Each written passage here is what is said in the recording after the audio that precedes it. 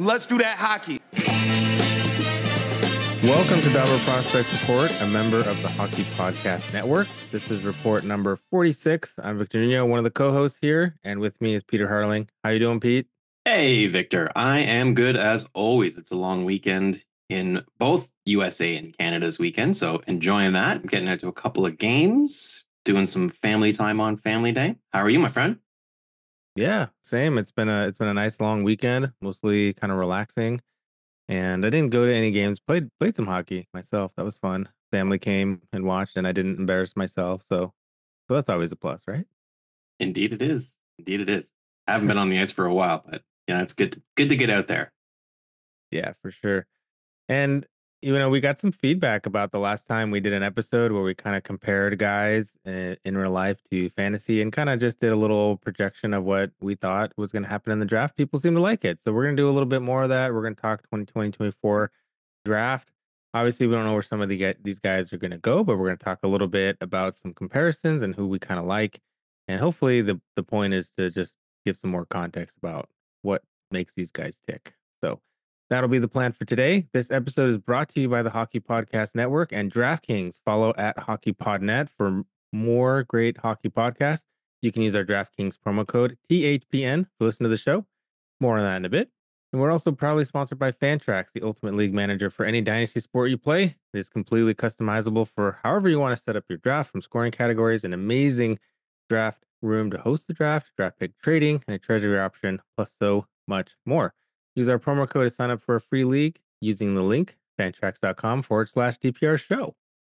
All right. So I think we approach this exercise a little bit differently, Pete. But like I said, the point is that we can give our listeners a little idea of what's going on. I tried to pick guys that were kind of in a similar consensus range, but that didn't always work either. So mostly kind of comparing positions and players that might be around a similar value in fantasy. So that's kind of what we're going to look at. Do you want to go first? Do you want me to head off the first couple? Hit it. All right. So the first two I'm going to talk about are defensemen. And I got a couple of these, as we mentioned. Pretty good draft for defensemen. So Artem Levshunov and Carter Yakimchuk are the two that I'm going to talk about. The consensus, a little bit disparate for these two, I would say. 5 for Levshunov and 17 for Yakimchuk. So let's talk a little bit about these two. They are both good-sized right-handed defensemen. They have some similarities and some obvious differences. So let's talk a little bit about Levshunov first. He is a 6'2", 198-pound right-handed D, consolidated number 5. The high, Chris Peters, high on him. At number 2, Tony Ferrari is the low one here from the Hockey News. He's at 20 for him. And he's a really interesting guy. So both these guys, I should mention, also are really old for their draft class. That's another similarity they have. And Levshunov is a October 28th birthday, so just about 6 weeks away from being eligible from last year. So that's interesting. He played in Belarus just a couple seasons ago in a really sort of weak league, but was doing really well. Came over to the USHL last year and did pretty well. Then transferred, then went to Michigan State, and he's been pretty incredible so far for Michigan State. 20 points in 30 games. Most of those are assists, and he is currently, of all NCAA defenders who played at least 30 games, all time, he's 17th in points per game. All time points per game, Artem Levshunov 17th. That's pretty insane production there. So he's really having a pretty historic production season wise. I think that's something to keep in mind. And I think the other thing that people really like about Levshunov is that he just doesn't really have a lot of deficiencies. He skates really well. He's physical. He's got a good shot. He's pretty confident, and the way that the Spartans play, they kind of let him be a little bit of a rover, which is fun. And so he gets around and does a lot with his skating and is able to maneuver quite a bit. So I like that. He gets involved in the play. He's playing a lot, almost 23 minutes a night with a good amount of power play time. His press are also pretty strong, 1.27 hits, a block per game, and 2.5 shots per game. That's pretty nice. And I mentioned he had a lot of assists, 20 assists, and they're pretty much split half and half down the middle, primary, secondary. So that's good. He's not getting like just a ton of secondary assists.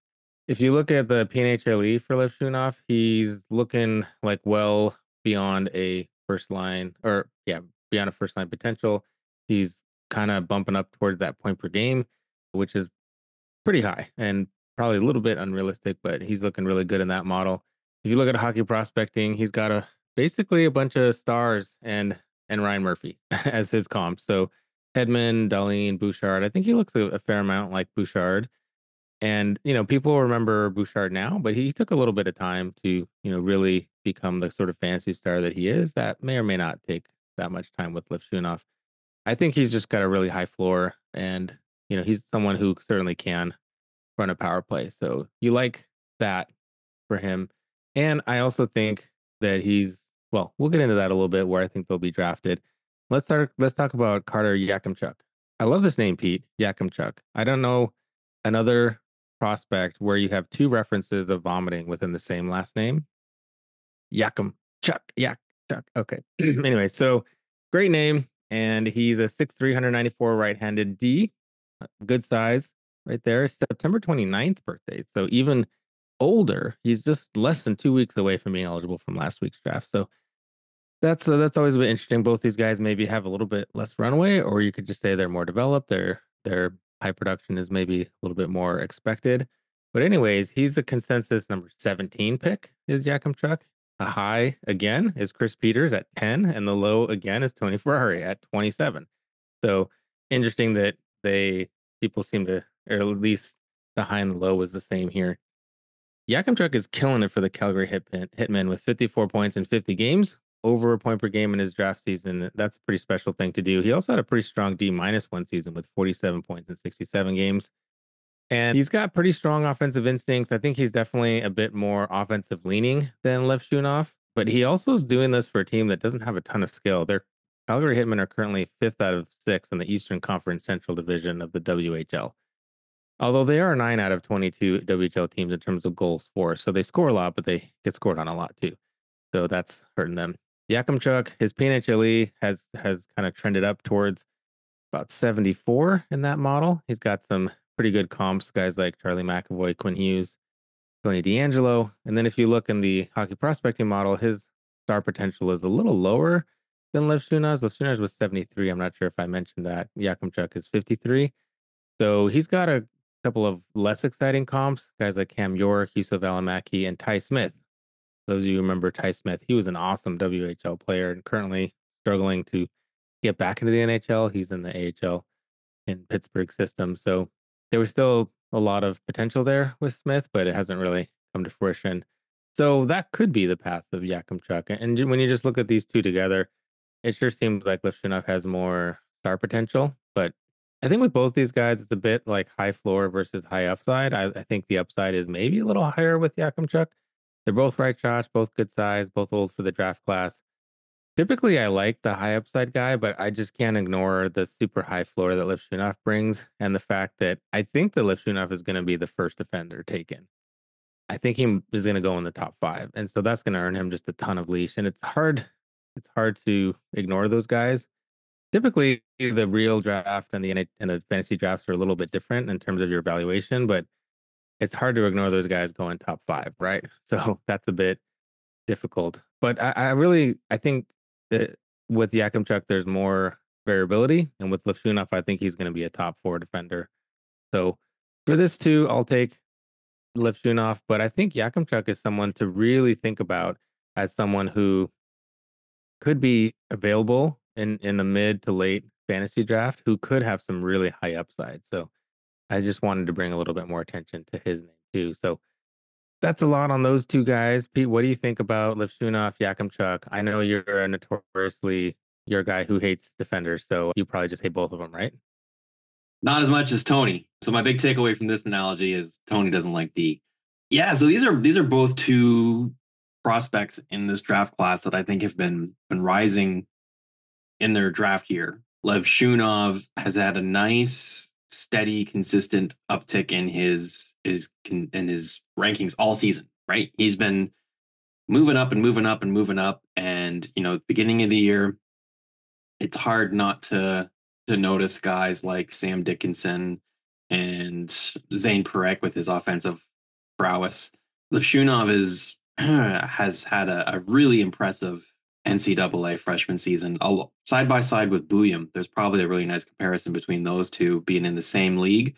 I think that would be an interesting comparison as well. But yeah, I wouldn't be surprised if he's the first one drafted at this point now. I'm not sure that he's the first guy I would draft in a fantasy draft. I'm looking at D from this draft class.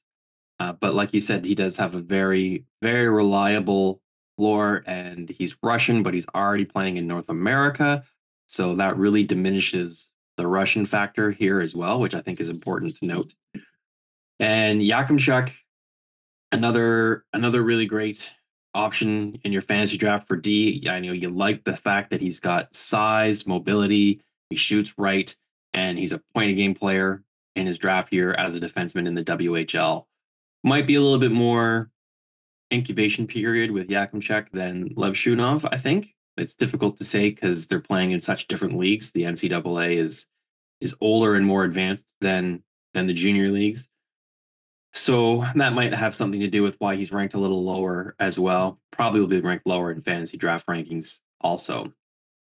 But yeah, Yakimchuk does have some pretty interesting offensive upside, and given his size, I'm curious what his off the top of my head, I don't know, but what his peripheral categories look like if he's good at hits and blocks as well using that size. Yeah, so that's my thought on those two overall. Yeah, I can speak to that a little bit, but I just wanted to mention that Levshunov is Belarusian for those who are scoring at home. I know it may not make much difference to the here Mm, to us, but they're also under the same, being banned from international right. competitions and stuff with Russia, so it feels like the same. The Yakimchuk is pretty good with the prefs too. I mean, he's getting over a block, over a hit per game, almost a hit and a half, but he shoots a lot more. I mean, the WHL I think is a little easier to get shots off in. He's doing 4 shots a game, so that's great. I think it's a little harder to get the shots. I think their prefs are probably about will end up being similar, if not the same. For my comps this episode, I'm picking guys who are in a similar consensus range, play in the same leagues, or have other comparisons like that. And mainly, I just also picked guys who selfishly I wanted to learn a little bit more about for my own purposes. So the first couple guys I went with are playing in Russia, and that's Igor Shirshov and Nikita Artemonov. I'm terrible with Russian names. Anyways, so first guy up would be Igor Chernyshov. He's a left winger, 6'2", 192 pounds. Let's see. He's playing in the MHL and the KHL. He's kind of bounced between the two of the leagues.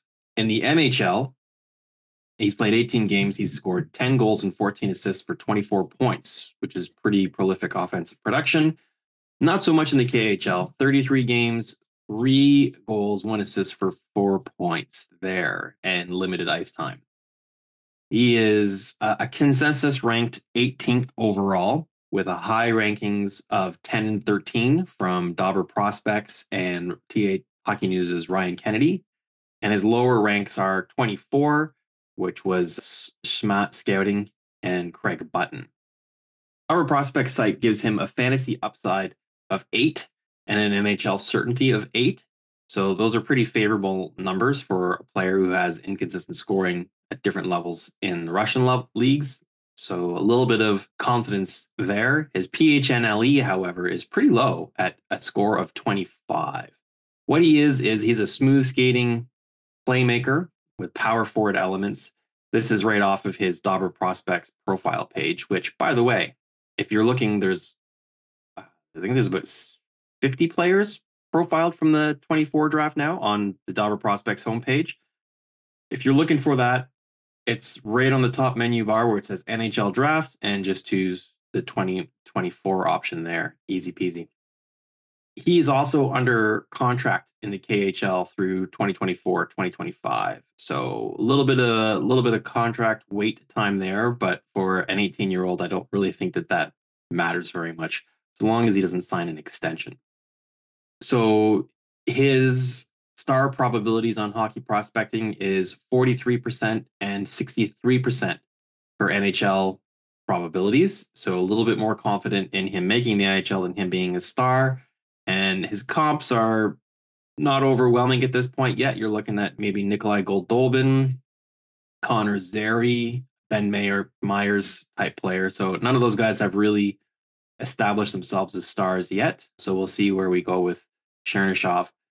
And then his counterpart, Victor, I've got in this category is countryman Nikita Artemonov. He's a forward, left wing, right wing. So he's got dual positional eligibility so far.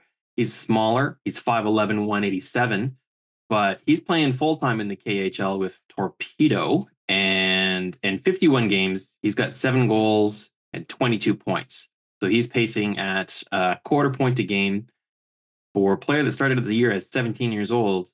That's pretty good. He's been getting top 6 minutes there. He was named the KHL Rookie of the Month not once, but twice in October. And he's getting power play time there as well. He's a consensus ranked 27th, so further down than Chernyshov. And his highest rankings is Dobber Prospects has him at 14th. So does Hockey News. And he's as low as outside the first round, 34 and 38, by some pretty reputable names like Bob McKenzie and Craig Button.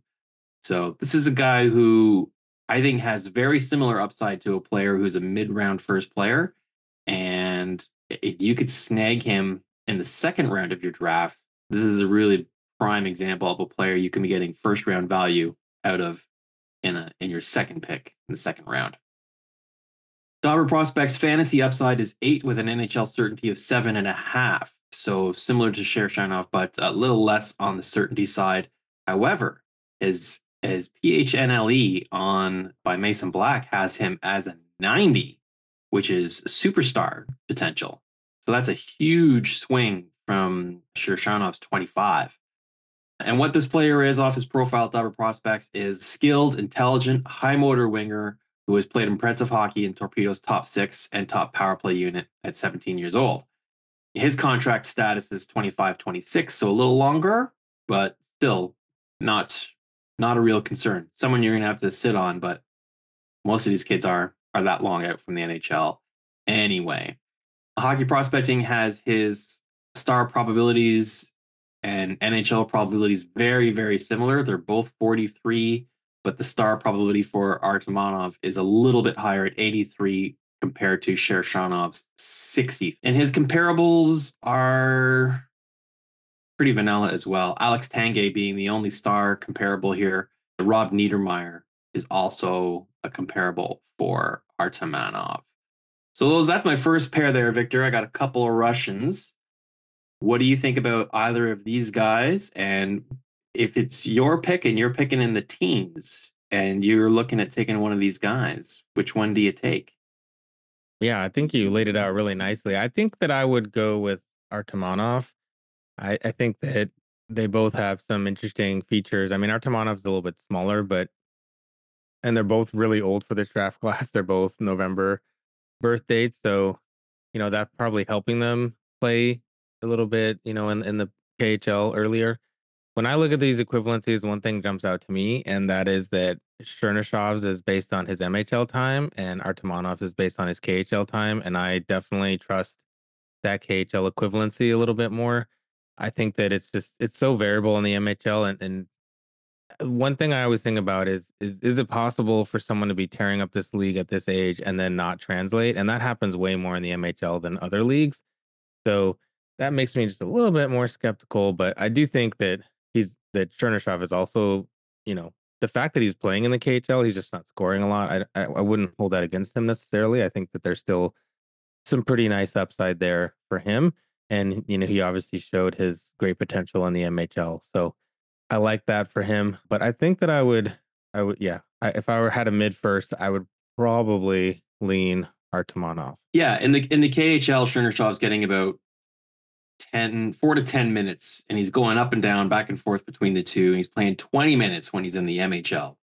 So his last 10 games were 2 in the KHL before he played 2 in the MHL. And before that, he played 3 in the KHL, then 1 in the MHL, and then 2 in the KHL. It's like up and down like a yo-yo. So I can imagine that would be difficult conditions to play under with in terms of finding consistency with the coaching and the teammates and the quality competition and your ice time. It's frustrating when organizations treat prospects like that, just bounce them around. It makes it really difficult to gauge consistency from them, you know? Yeah, I have to imagine that's so hard. I mean, I can't imagine as a player trying to keep your head straight and know what's expected of you and try to just, do your best each night when you're getting bounced all around. So I feel for him and yeah, I definitely think there's still a lot of potential there and a lot of that difficulty may not be on him necessarily. All right, let's move on to my next one then. And I'm gonna go with a couple forwards this time. Consta Hellenius versus Berkeley Catton. And these two are actually pretty similarly ranked. So consolidated 8 for Consta Hellenius and consolidated 6 for Berkeley Catton. So did a better job of getting these two in the same range. So let's talk about these two. Consta Hellenius, 5'11", 181-pound forward. There's debate whether he's a center or wing. He's definitely played a lot of center this year. He's really young for his draft. He's a May 11th birth date. Consolidated 8, as I mentioned. High was 3 for recruit hockey and low 13, Tony Ferrari. Tony Ferrari is low on a lot of these for me. I don't know why. And he's played the entire season for Eucharist. He's on loan from Tapara. And 17 years old. He'll be 17 years old this entire Liga season. To me, that's super impressive, and I think has to be noted. And the league, a really hard league, not as hard as the SHL or KHL or AHL, but really difficult league. And it's also known for being very low scoring. So the fact that he has 33 points in 43 games is pretty ridiculous production for a 17-year-old in a difficult league to score in. He's also really good at the U20. Again, playing down a few years there for Finland. Yeah, he was really excellent in a lot of ways. He didn't put up a ton of points. He had 2 points in 7 games, but he was driving play. He was really doing a lot of strong work there for the Finns, who just had trouble scoring in general. But Glenn Hellenius has a really strong, mature game. He's really smart, good at evading pressure. He's a great passer. He really manipulates defenders well into doing kind of what he wants them to do, creating space for his opponents. He does defer sometimes a little bit much. Maybe that's him just playing in a league with a bunch of older guys. So he creates pressure, he opens up some space and then defers maybe more instead of taking the shot than he should. But that I think that's also just using your teammates really well. So Hellenius is PNHLE. He's rising in Mason's data set. He's looking kind of like close to a point per game player there. His comps are super interesting. Are you ready for this, Pete? So his number one comp is Michael Del Cole, who was kind of a bust, right? But a great junior player. And then the next most similar is Leon Draisaitl. I don't know that you could be more different than those two. And then the next one is Jeff Skinner, who would be a pretty good outcome. So that's I don't know what to make of that. I mean somewhere between Michael Del Cole and Leon Draisaitl, which is like the span of anyone pretty much. And then hockey prospecting has Consta Hellenius at a 70% chance of a star. He only has 2 comps so far. I imagine Brian will add more, but Arturi Lehkonen and Willie Nylander are the 2. And if I had to choose between those 2, I definitely think he's more Lehkonen than Nylander, as disappointing as that might be for some people to hear, because we see what Willie Nylander's doing and he's awesome.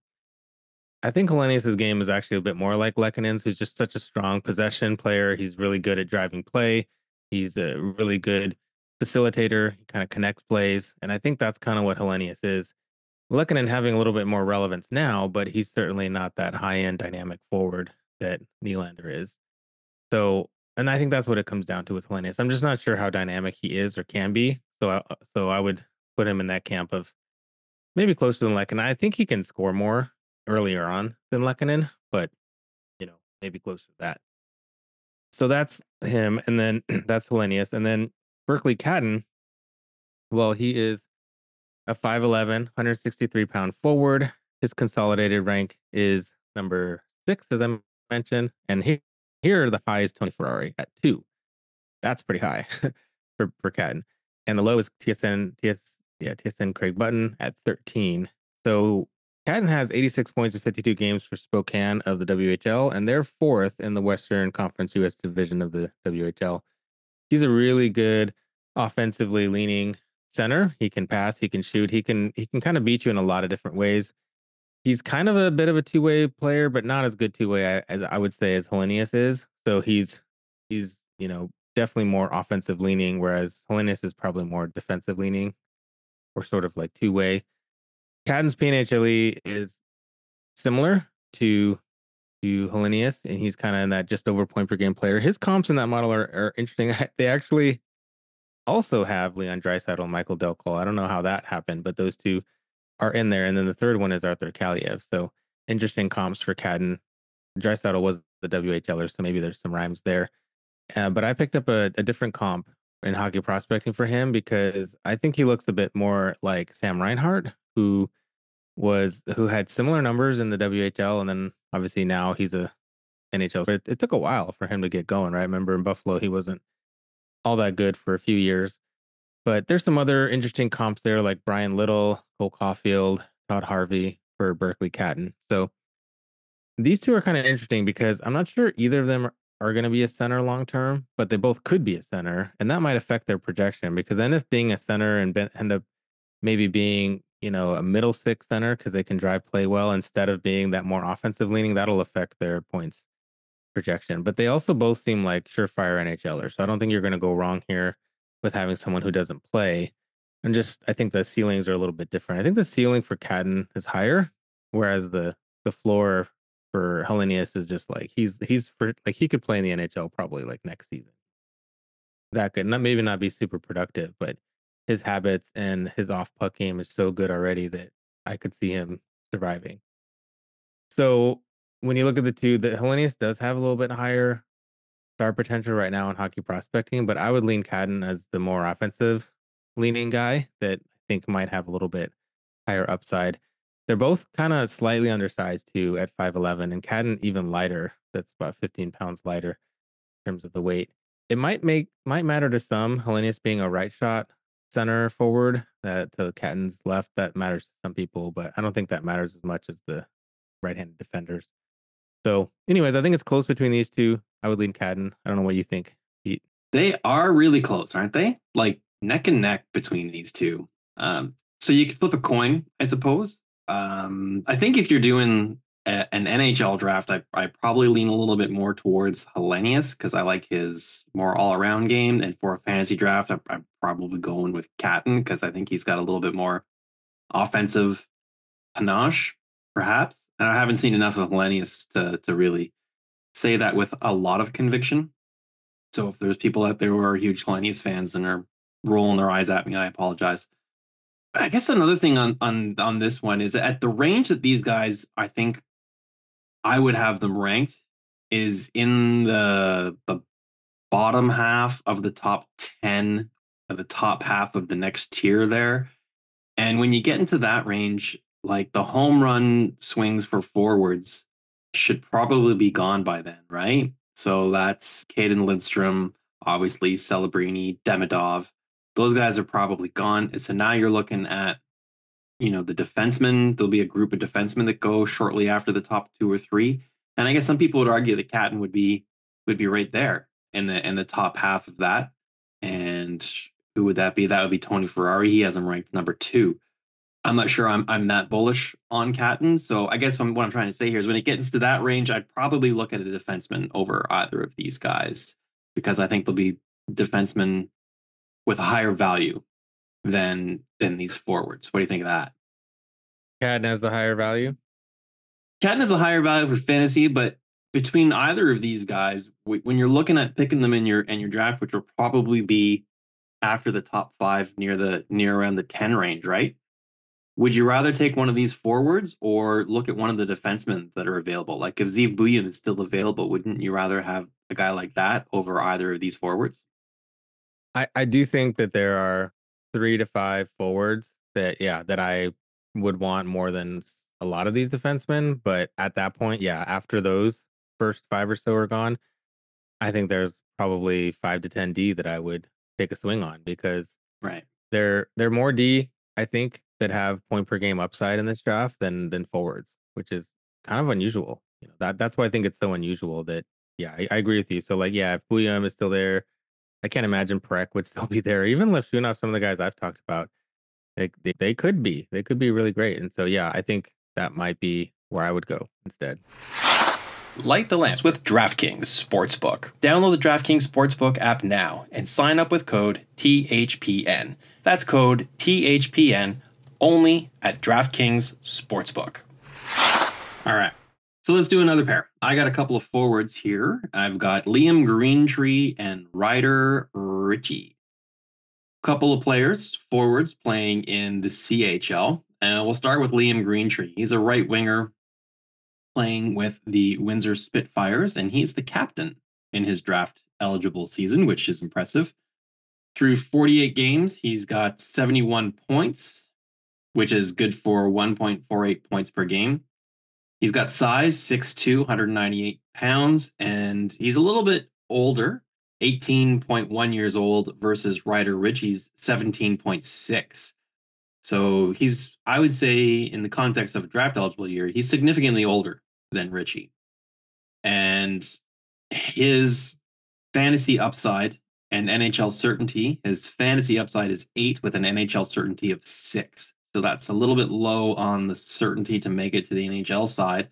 However, his PHNLE score is 72, which projects him as first line potential. So I'll leave it to you to decipher that, good listener. The rankings, he's a consensus overall 13th. High scores belong to Elite Prospects and Dobber Prospects, two of the smartest organizations in hockey. They rank him 12 and 13. And low scores of 20 and 21 from Chris Peters and Sam Constantino, two pretty respectable talent evaluators there. The Dobber Prospects profile says the upside is a middle six scoring winger with power forward elements. We'll likely see him go higher on draft day than we have him. And Hadi said that. And what's interesting about that is, remember, Dobber Prospects ranks him 13th. So he's thinking that he could go even higher than that. Chris Peters and Sam Constantino disagree. And what he is a sharpshooting winger with strong off-puck movement and puck protection tools. Skating and defensive improvements are required, but he has middle six upside. So that's Liam Greentree. His comparables are Paul Stastny, Jack Quinn, Joffrey Lupul. So some pretty good comps there. Hockey prospecting gives him an only 26% star probability. So they're kind of more in sync with the Dobber Prospects ranking than the PHNLE. However, Hockey Prospecting has him as a 53% probability to make the NHL. So pretty decent, not tremendous, but pretty decent probability for him to make it to the NHL. And as he's a little bit older for this draft class, hopefully the incubation period is shorter. Now, the comparable or the contrast in this analogy, we're looking at Ryder Ritchie, who is right winger playing with the Prince Albert Raiders out in the Dub. He's played 34 games. He's got an injury, 31 points, so just under a point a game at 0.91 point per game.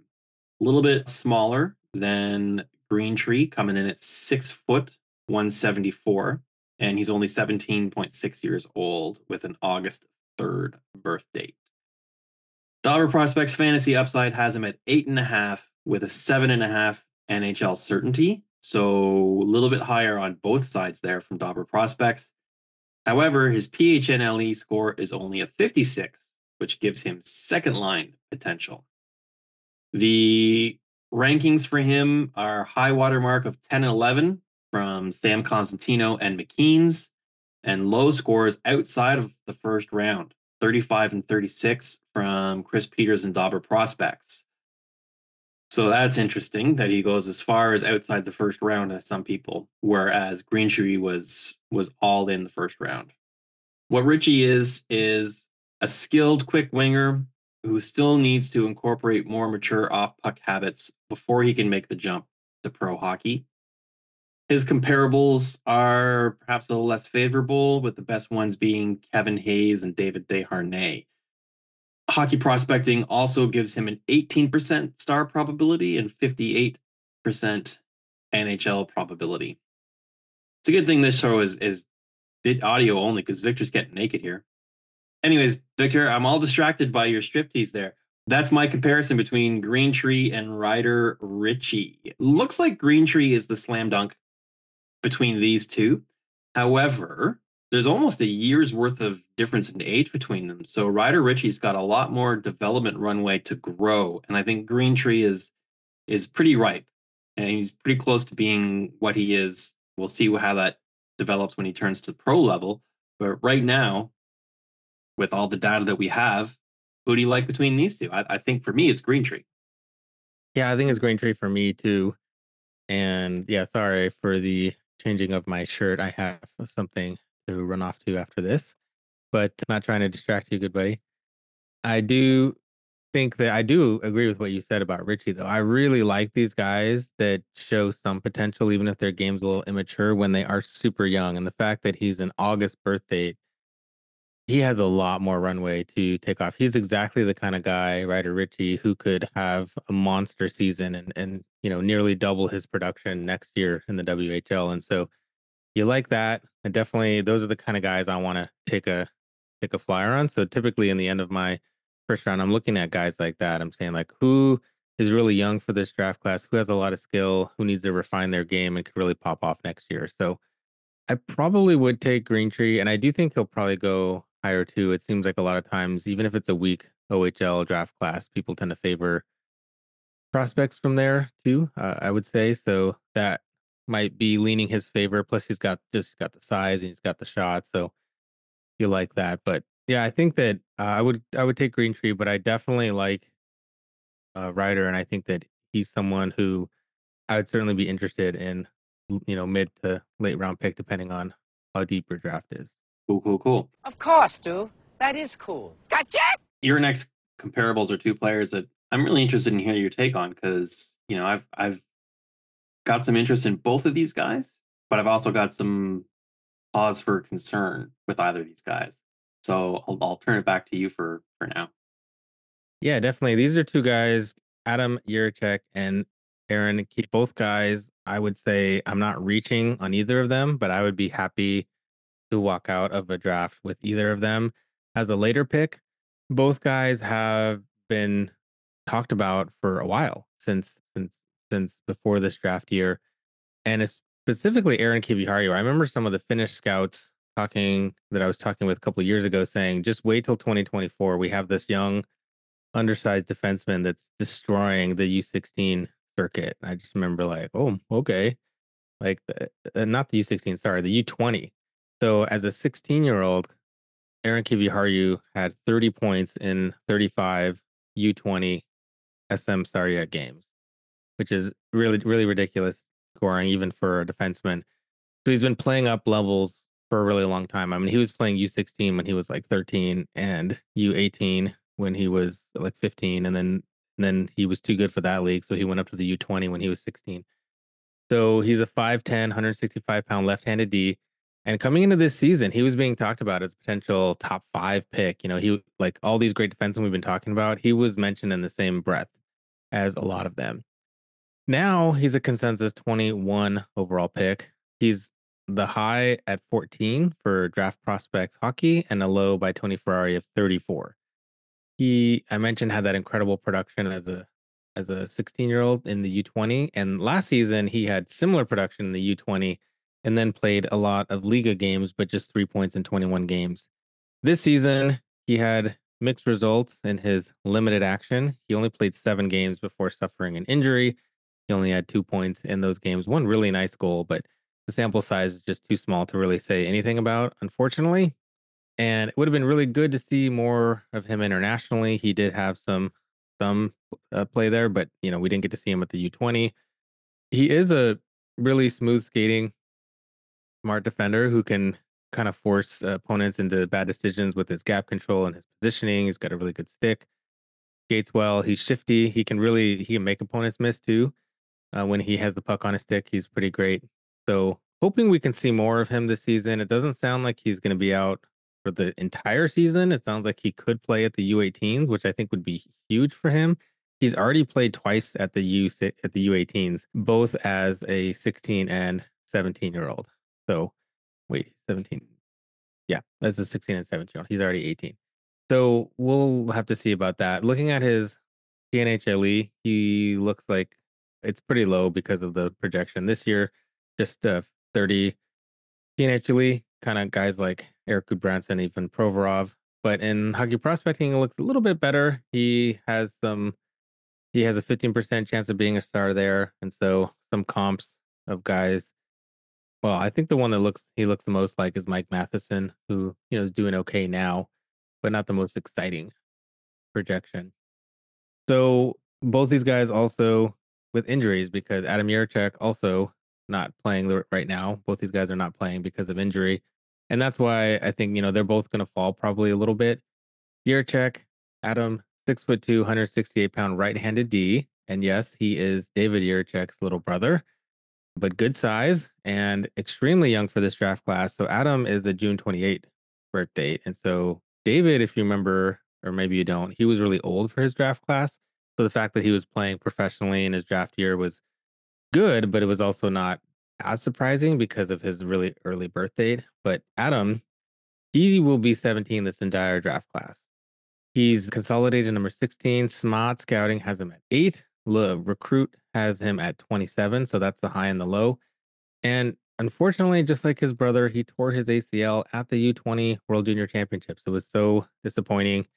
He played, I think, 2 or 3 shifts and then had that happen.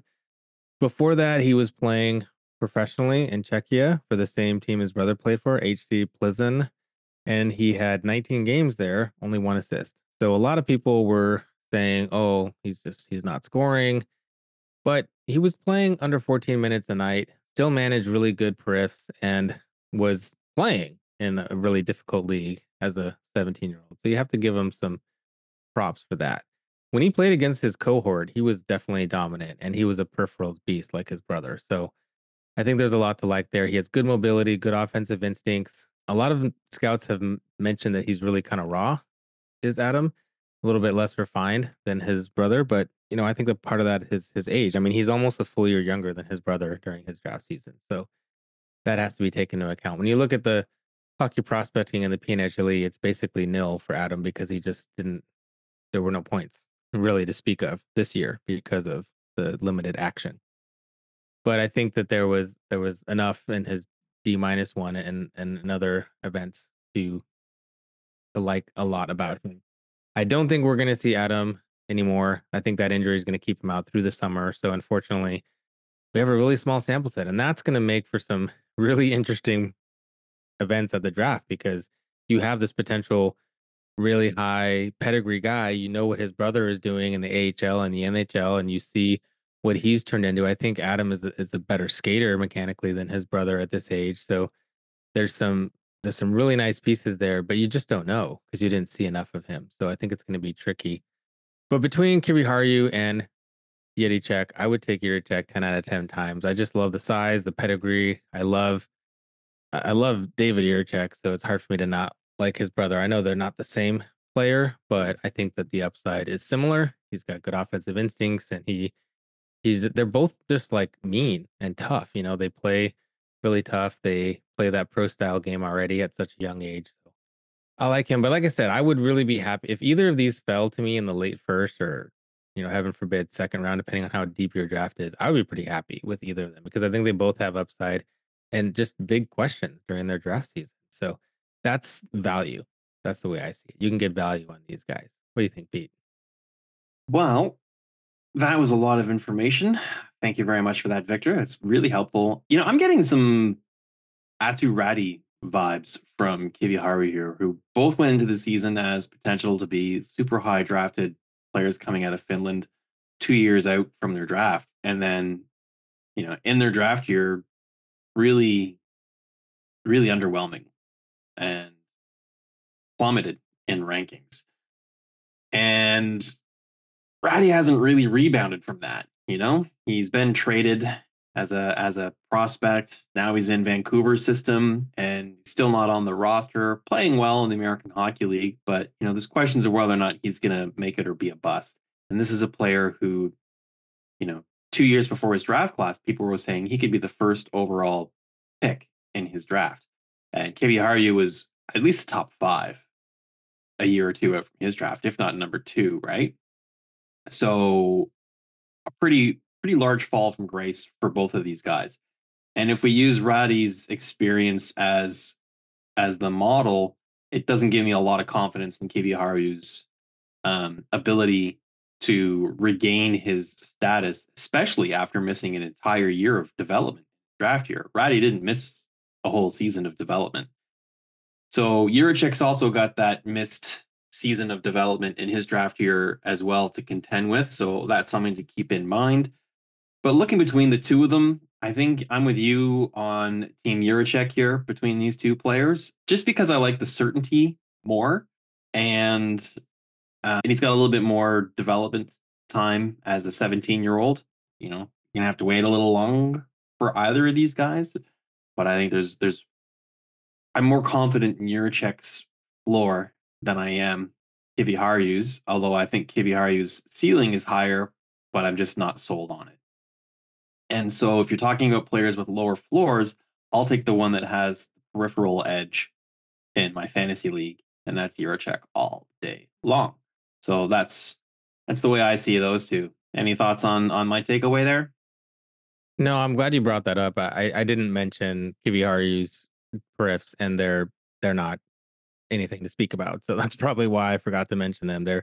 He is someone who can do some decent shots, but he's not going to be a big hitter or blocker. So totally right that Yurchek it has that high floor, and yeah, I think that the upside might be similar. Maybe if everything breaks perfectly right for Kiviharu, the points upside is higher, but Yeah. I think there's just way more questions there. So yeah, I agree. All right. So my last comps, I went to the USHL for these two guys. Again, a couple of players who I don't get to see very often, so I wanted to look into them a little closer. And that is Sasha Boisvert versus Michael Haig.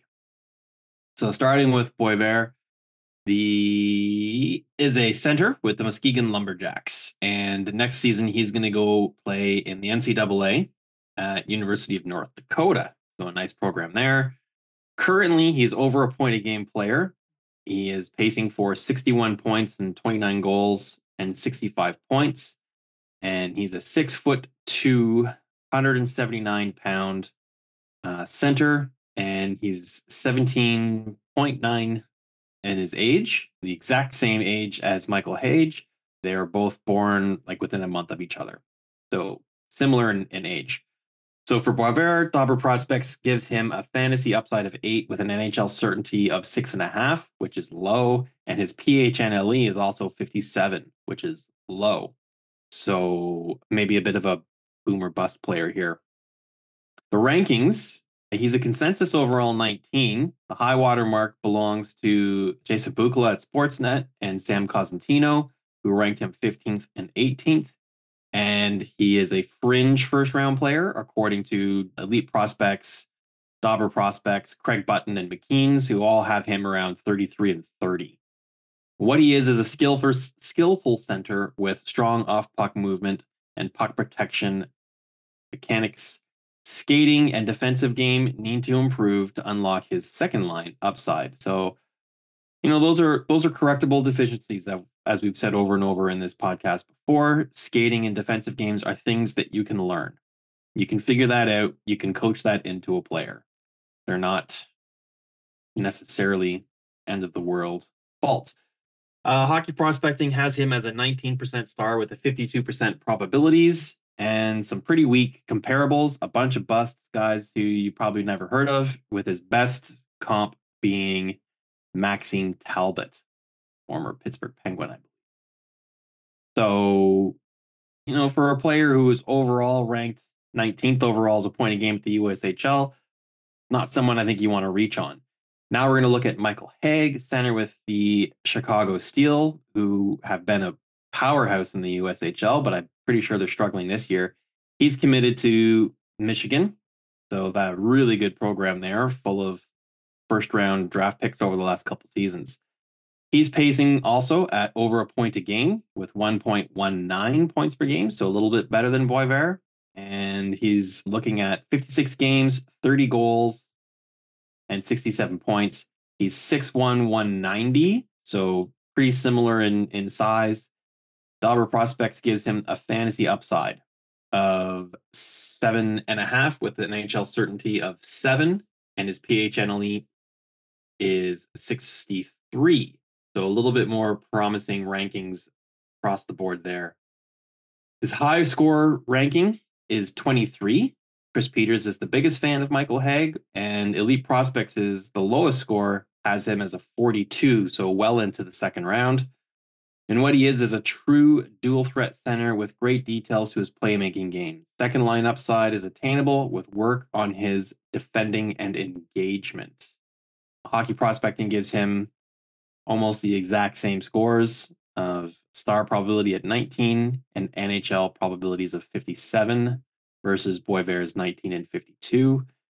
His comps are not much better, a couple of busts, and Linus Weissbach is probably his most recognizable comp on hockey prospecting, which is not an NHL player and probably never going to be. So I think either of these guys are players who you'd be looking at in your fantasy draft when all the sex appeal is gone.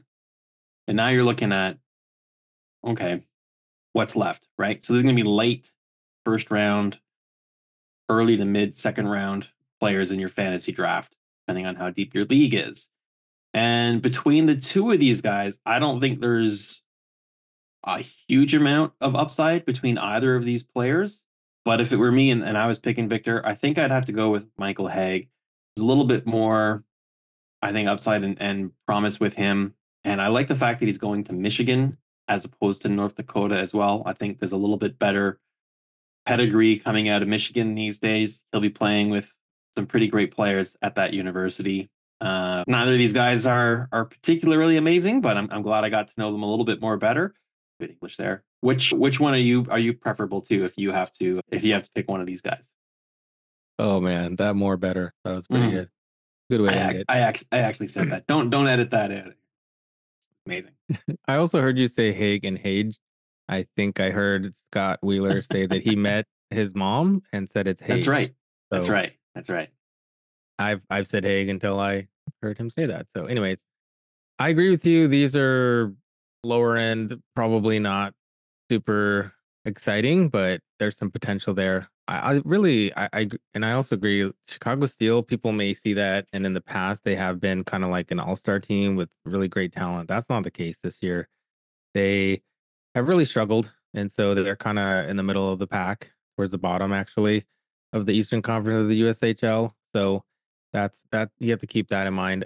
I think between the two, I probably would lean Hage, but I don't really know both these players as well as you mentioned. So I think that they're both kind of good lotto picks. I like that they're both going to university. They will certainly will round out their style of play and get stronger and bigger. So I think that's a great development path for both of them. I think that they're, if I had to choose between these two, I'm not really sure. I'm glad I have 4 or 5 more months to think about it. But I probably would lead Hank just based on what I've heard so far. The dual threat, I think, is something that excites me in his game. But like I said, hard to know right now, really. Any other thoughts on these guys?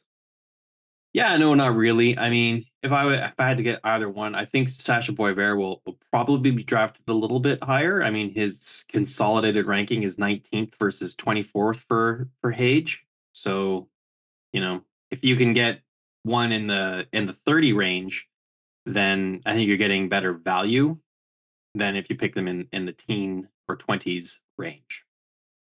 Yeah, especially at the end of the draft, you're just looking at value. And so these are two guys. Yeah, they may go really late.